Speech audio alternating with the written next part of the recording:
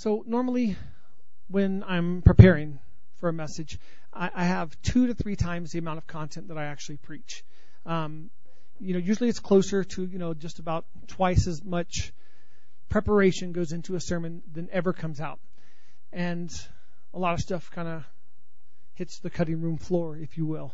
And in preparation for this week, the Lord wouldn't let me get past something that was in the message last week, was in the notes last week, but in the midst of the Holy Spirit and His anointing just leading, it never made it into the sermon.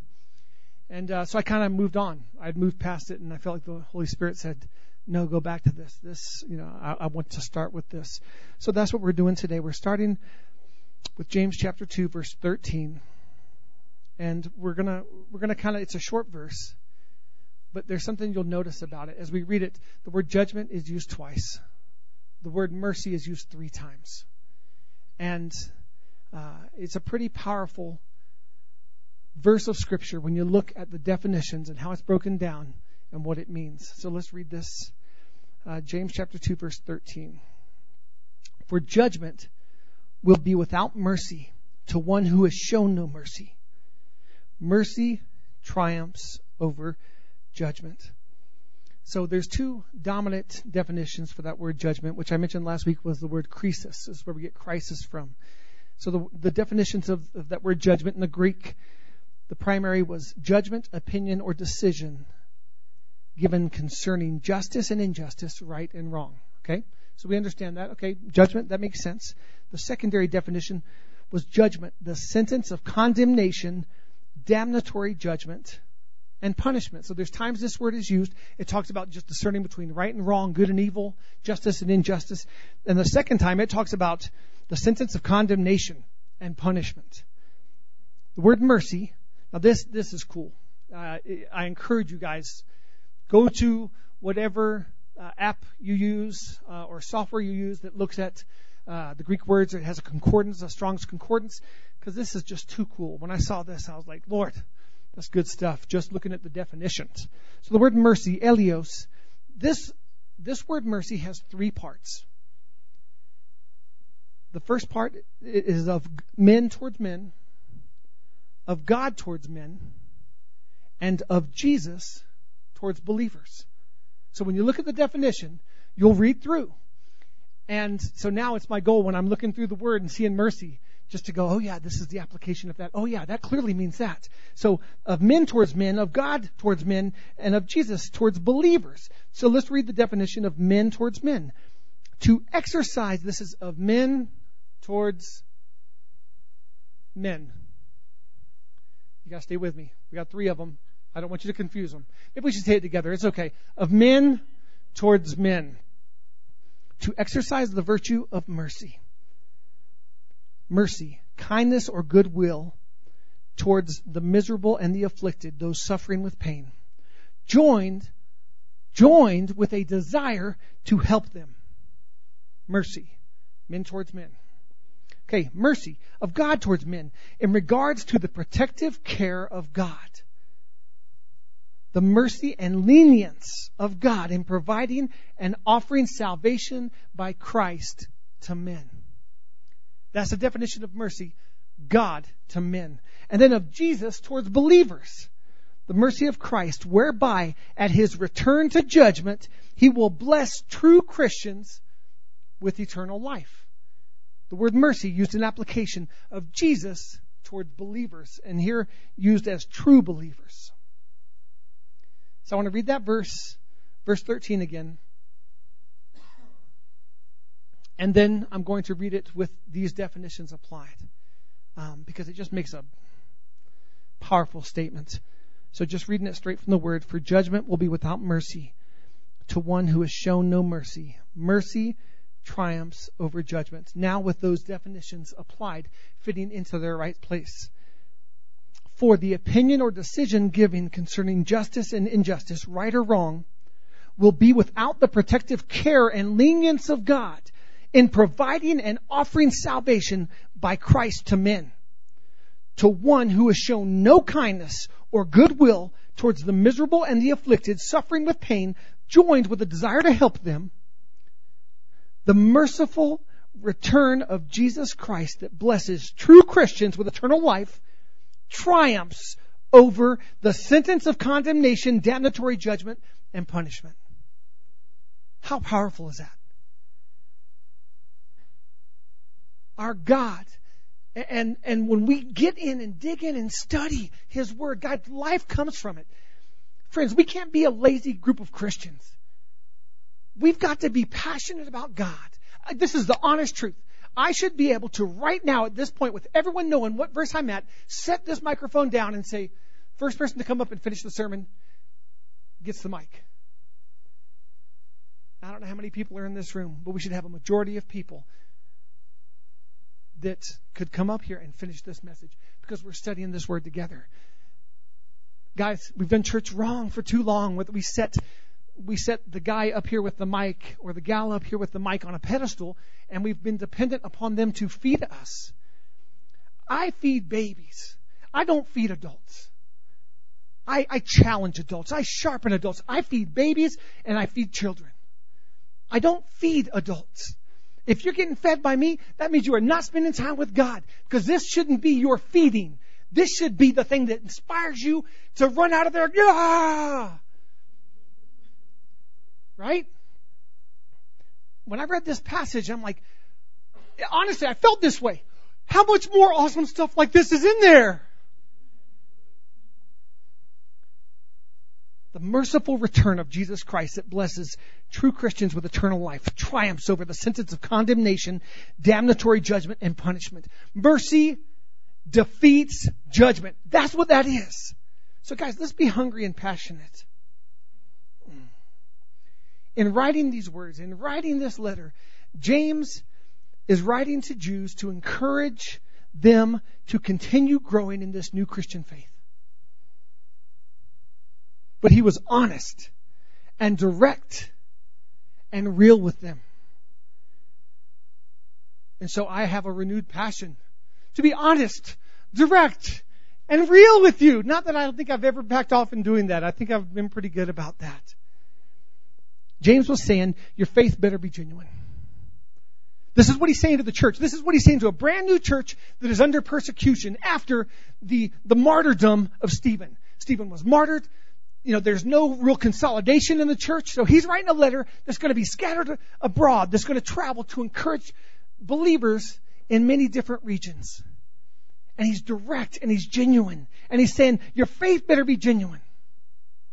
It better be real. And if it's real, mercy towards others will follow. That's what he's saying in this passage. If what you have is real, mercy towards others will follow. James was saying being a Christian requires walking out your faith and demonstrating that faith every single day. Now the difference is James is encouraging the church. They understand the context of life and death. Because there's killings taking place now in the church. People are being killed because of their faith. So when he's encouraging them to walk it out every day with faith, they understand their life's on the line. Church, we better understand that our life is on the line too. Walk it out in difficult ways that will challenge you and that may be difficult. James was simply being real with this young church that was looking for somebody to point them to Jesus. They're looking to him, to James, to point them to Jesus. And that's what he does. James emphasizes living this vital Christianity characterized by good deeds and a faith that works.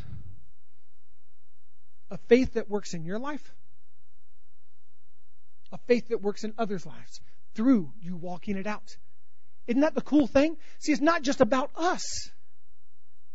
The faith that's within us works in our lives, and it works in the lives of those around us as we walk it out. Others get impacted. Others get challenged. Others get sharpened. When the Holy Spirit's speaking, others get convicted of sin. And then others are led to repentance because of His kindness. But it's got to be walked out in us. The time of this writing was a critical time for the church. when I started this series, I kind of laid the foundation of where the church was at. Let's remember, it's a critical time. It's a crucial time. The New Testament church was still in its infancy stages. I want to remind you, this is how James speaks to babies. Okay? This is how James speaks to babies. This is how James speaks to Christians in their infancy. Hello. I don't want to hear any more complaint by adults about James speaking to adults. Right? This is how he was speaking to those new in the faith and their life on the line. Walk out your faith. Demonstrate it. Care for others so that Christ is demonstrated. It's a simple message. Walk out your faith day by day and demonstrate it. And in that demonstration, Christ will be demonstrated and others will want to know Christ. Right? I just made reference to that verse. It's the kindness of God that leads us to repentance. That's one of those. That just to remember. It's not some heavy thing that leads us to repentance. It's His kindness. His love. James declares that as we grow and as we walk out our faith, that good actions will naturally begin to flow. That's what he's saying here. As we're walking out our faith and proving that our faith works, that our faith isn't dead, that it works, we're walking it out, good works will follow. Good actions will follow.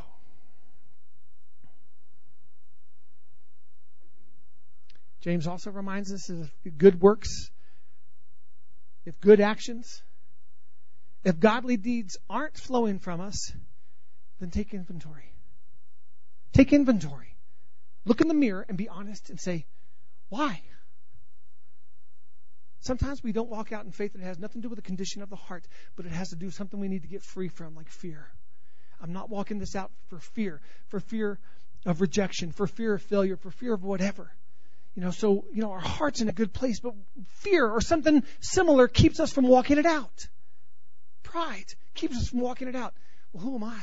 Man, I'll look stupid. I'm not a scholar of the word. I'll wait till I can, I'll memorize the book of James and then I'll go out there. No. If good fruits aren't following, then just get alone with God.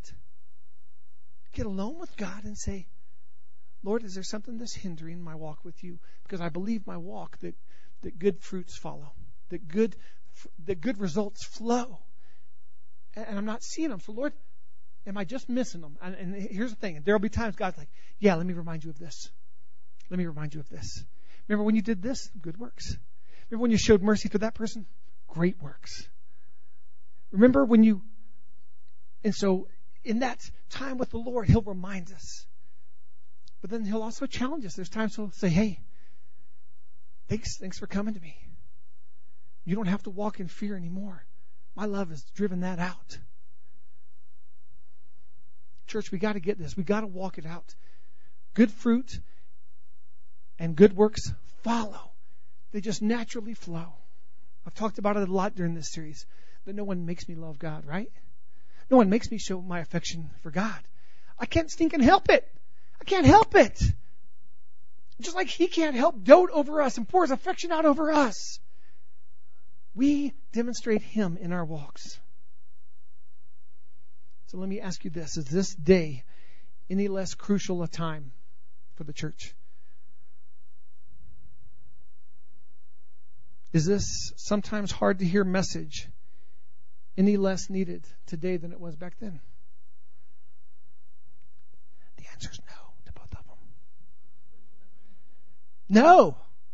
This is a crucial time for the church. This is a vital time for the church. We are up against persecution. We are up against obstacles.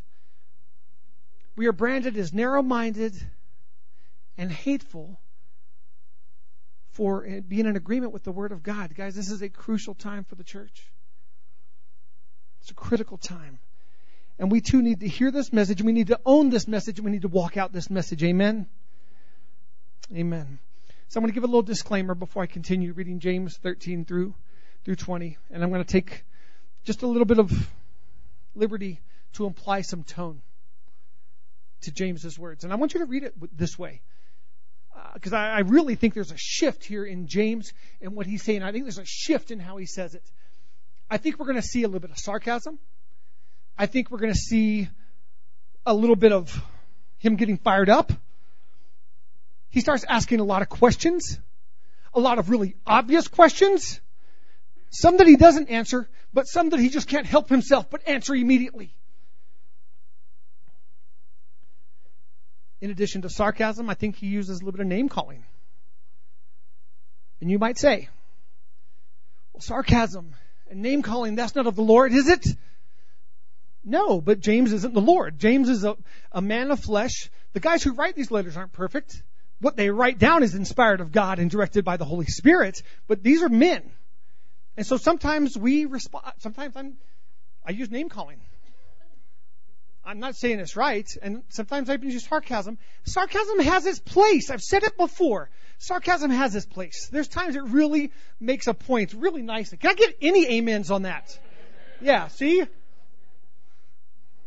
So when I was preparing this, I thought of a movie, and I didn't show the movie clip, because I think the clip might have been, yeah. But I'll go ahead and describe what the scene was. So the movie 16 Candles, and freshman Ted, also known as Farmer Ted, he is getting ready to leave the house of Jake Ryan, dreamy Jake Ryan, who is popular and athletic and very rich. And so they go to the garage where Ted, who doesn't have a license or anything, he's going to drive Jake's car home. So they get there and he goes, this is Ted, the freshman speaking. He goes, is this your car, Jake? No, says Jake. You said you couldn't drive a stick. This is a Rolls Royce, Jake. You know how much the grill costs on one of these things? I heard the grill costs $5,000 alone. $5,000, Jake. You got $5,000? I don't got $5,000. Then he goes, well, don't hit anything. Don't hit anything. And then later on, as he's pulling out, he asks, your dad a big man, Jake? So that's the sarcasm and the tone that I hear. But actually, I think James kicks it up a notch, and it's wonderfully done. If you ever want to see a phenomenal use of sarcasm, boom, right here. So there's my disclaimer. James chapter 2, verse 13. And let's read that verse that we just went over word by word, and let's look at it in the application in the order that James wrote it, okay? Verse 13, for judgment will be without mercy to one who has shown no mercy. Mercy triumphs over judgment. What use is it, my brethren, if someone says he has faith, but he has no works? Can that faith save him? The question is translated literally as, can that kind of faith, the kind that doesn't produce good works, can that kind of faith save him? And the implied answer is obvious, is no. Can that faith save him? If a brother or sister is without clothing and in need of daily food, and one of you says to them, go in peace, be warmed and be filled, and yet you do not give them what is necessary for their body, what use is that? Even so, faith, if it has no works, is dead, being by itself. But someone may well say, you have faith, and I have works. Show me your faith without the works, and I will show you my faith by the works. By the way, our works, guys, show the genuineness of what we profess. That's the truth. Our works show the validity and the genuineness of what we claim to believe. You believe that God is one. You do well. You know what James is saying? You believe there's God. Good for you, buddy. Attaboy, slick. Good for you. You believe that God is one, you do well. The demons also believe and shudder. You know what he's saying? They're one better than you. You just simply believe. They actually demonstrate fear. If you believed, you would demonstrate fear. You would demonstrate fear of a holy and a righteous God. They believe and they shudder. Friend, you just believe. Attaboy. Good for you, Ace. You guys, intellectual approval of a system of Christian belief is not a saving faith.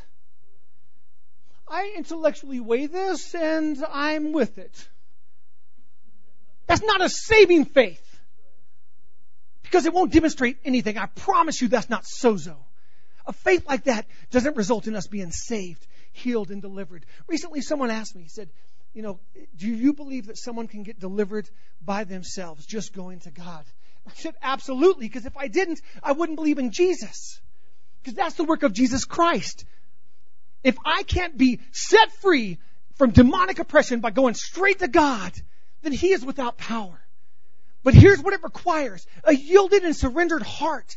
For me to go, I am so desperate for you to be my healer. I am so desperate for you to be my deliverer. Set me free. I give you my all. Save me and take my life.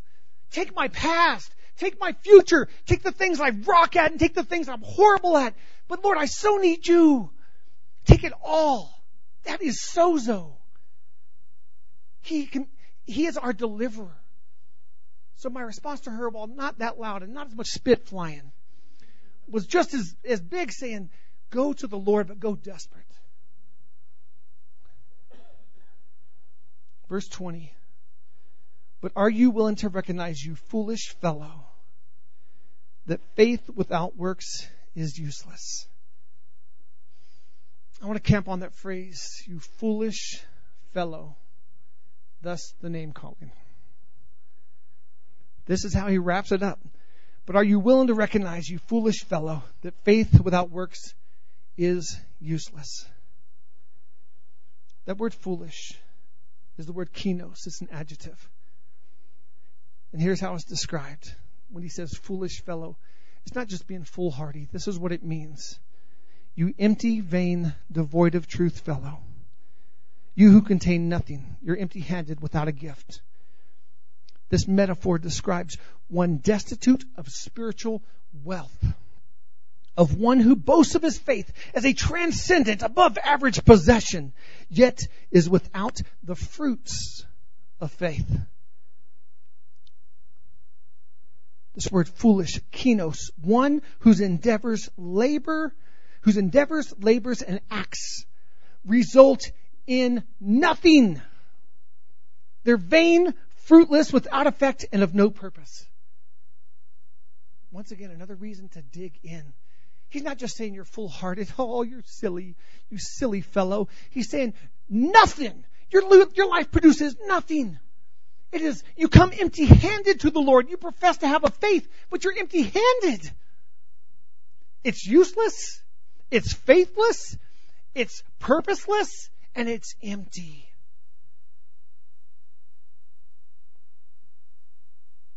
This word, kinos, is used 4 times by Paul in 1 Corinthians 15. Now, as a reminder, James, we believe, is the oldest book in the New Testament. And so books written after the book of James, possibly they had influence from James, who was an elder in the church in Jerusalem. So here's Paul in 1 Corinthians 15. And he uses this word. And he uses this word in the context of works. I'm not going to badmouth Martin Luther, but the more I read, because Martin Luther is the one who called this the Epistle of Straw. He hated this book. And it's hard I don't want to badmouth someone who's dead and was really old and who nailed theses to walls and doors and stuff. I don't know. But whoever instigated the conflict between Paul and James, man, it's just ridiculous. So let's see what Paul says in 1 Corinthians 15. Verse 10. But by the grace of God, I am what I am, and His grace toward me did not prove vain. Okay? So keep in mind that word vain, every time I say it, it's that word kinos. It's empty, useless, fruitless, truthless, purposeless, empty-handed. His grace toward me did not prove empty, purposeless. But I labored even more than all of them. Yet not I, but the grace of God within me. Whether then it was I or they, so we preach, and so you believed. Now, if Christ has preached that He has been raised from the dead, How do some among you say that there is no resurrection of the dead? But if there is no resurrection of the dead, not even Christ has been raised. And if Christ has not been raised, then our preaching is vain. Your faith also is vain. Empty, fruitless, and purposeless. Down to verse 57. But thanks be to God who gives us the victory through our Lord Jesus Christ. Therefore, my beloved brethren, be steadfast, immovable, always abounding in the work of the Lord, knowing that your toil, because of the work, is not in vain in the Lord. It doesn't turn up void. It doesn't turn up fruitless. It bears fruit. It will generate purpose. It will point people to Jesus. Your work will be fruitful because it will point people to Jesus. I love what Paul says. Whether I preached it or someone else, you believed. Whether I preached it or Kara preached it, you believed. Whether Katie preached it or Acacia preached it, I believed. There's a work to be done that we are all to share in.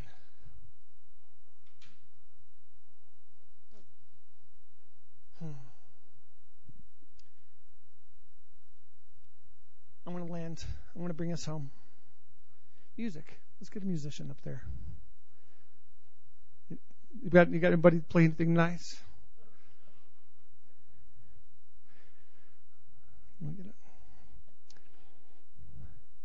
In James chapter 2, James questions whether or not someone has a saving faith.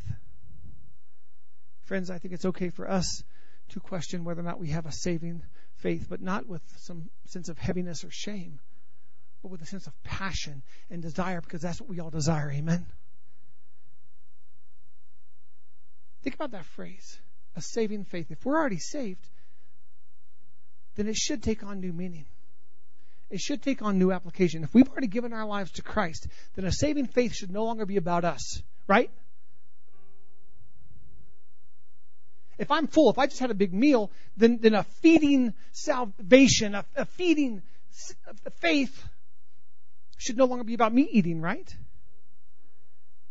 should be about showing mercy and kindness to others. Guys, there is no greater mercy than pointing someone to Jesus Christ. Now, I believe that we better be obedient to God. He cares about meeting the needs of those who are hurting and in pain. But it comes with the faithful expectation that we are demonstrating Christ, and that the result of every action we do, so that it is a good work, will be to point them to Christ. Every person we feed is meant to point them to Christ. Every brown bag we hand away is meant to point them to Christ. Everything we do, every bit of mercy we show, whether we have a desire to help and it's demonstrated in our actions, is meant to point people to Jesus. God is good. We want Him to receive the glory. James questions that if someone has a saving faith, then the fruits of the Spirit will be displayed in their lives. That sounds a lot like Paul's description in Galatians chapter 5, verse 19. Now the deeds of the flesh are evident. The deeds of the flesh are obvious. Immorality, impurity, sensuality, idolatry, sorcery, enmities, strife, jealousy, outbursts of anger, disputes, dissensions, fractions, envy, and drunkenness, carousing, and things like these, of which I forewarn you, just as I have forewarned you, that those who practice such things will not inherit the kingdom of God. But the fruit of the Spirit is love, joy, peace, patience, kindness, goodness, faithfulness, gentleness, self-control. Against such things there is no law. Now those who belong to Christ Jesus have crucified the flesh with its passions and desires. If we live by the Spirit, let us also walk by the Spirit. If we live by the Spirit, let us also walk by the Spirit. It's the same challenge that James issued. And here, neither James nor Paul originated the idea. Matthew chapter 7. This is Jesus speaking. You will know them by their fruits. Grapes are not gathered from thorn bushes, nor figs from thistles, are they? So every good tree bears good fruit, and the bad tree bears bad fruit.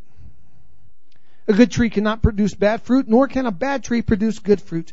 Every tree that does not bear good fruit is cut down and thrown into the fire. So then you will know them by their fruits.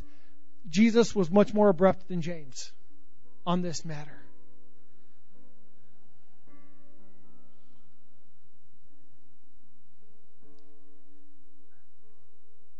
Although Christians oftentimes interpret James as saying that good works play a role in our salvation, I want to make it abundantly clear.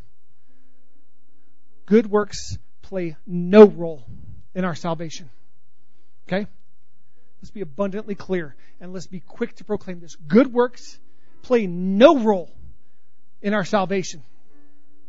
The obedient, completed work of Jesus Christ, His intentional shed blood, His victorious resurrection and ascension plays every role in our salvation, not our good works. But faith that is alive should be demonstrated. Faith that works, faith that is alive, that is not dead, should be demonstrated. And demonstrated by our actions, just as Jesus came to earth with actions, demonstrating the love of the Father. Jesus commanded us to love one another. And when we love our neighbors and we serve them, we demonstrate Jesus. Jesus commanded us to love and to serve. And as we serve and love and care for the needs of His church, we demonstrate Jesus. And when we demonstrate Jesus, people are pointed to Him. People are drawn to Him. When we demonstrate Jesus, they're drawn to Him. They'll linger. They'll follow. They might stay at arm's length at first, but they'll follow because they want more. Because He's been demonstrated and He is good. That's what good works are for, guys, to demonstrate Christ, to draw them to Him, to point them to a loving, kind, awesome Savior. In this book, we see a challenge to be faithful and fruitful followers of Christ. We are challenged to be Christians who don't just talk the talk, but to be Christians who walk the walk. The world has no more need of Christians who just talk the talk. And you know me, I love talking the talk. I do. I love talking the talk. I love talking about Jesus. But my talking about Jesus without me walking the walk is worthless. It's empty-handed. It produces nothing.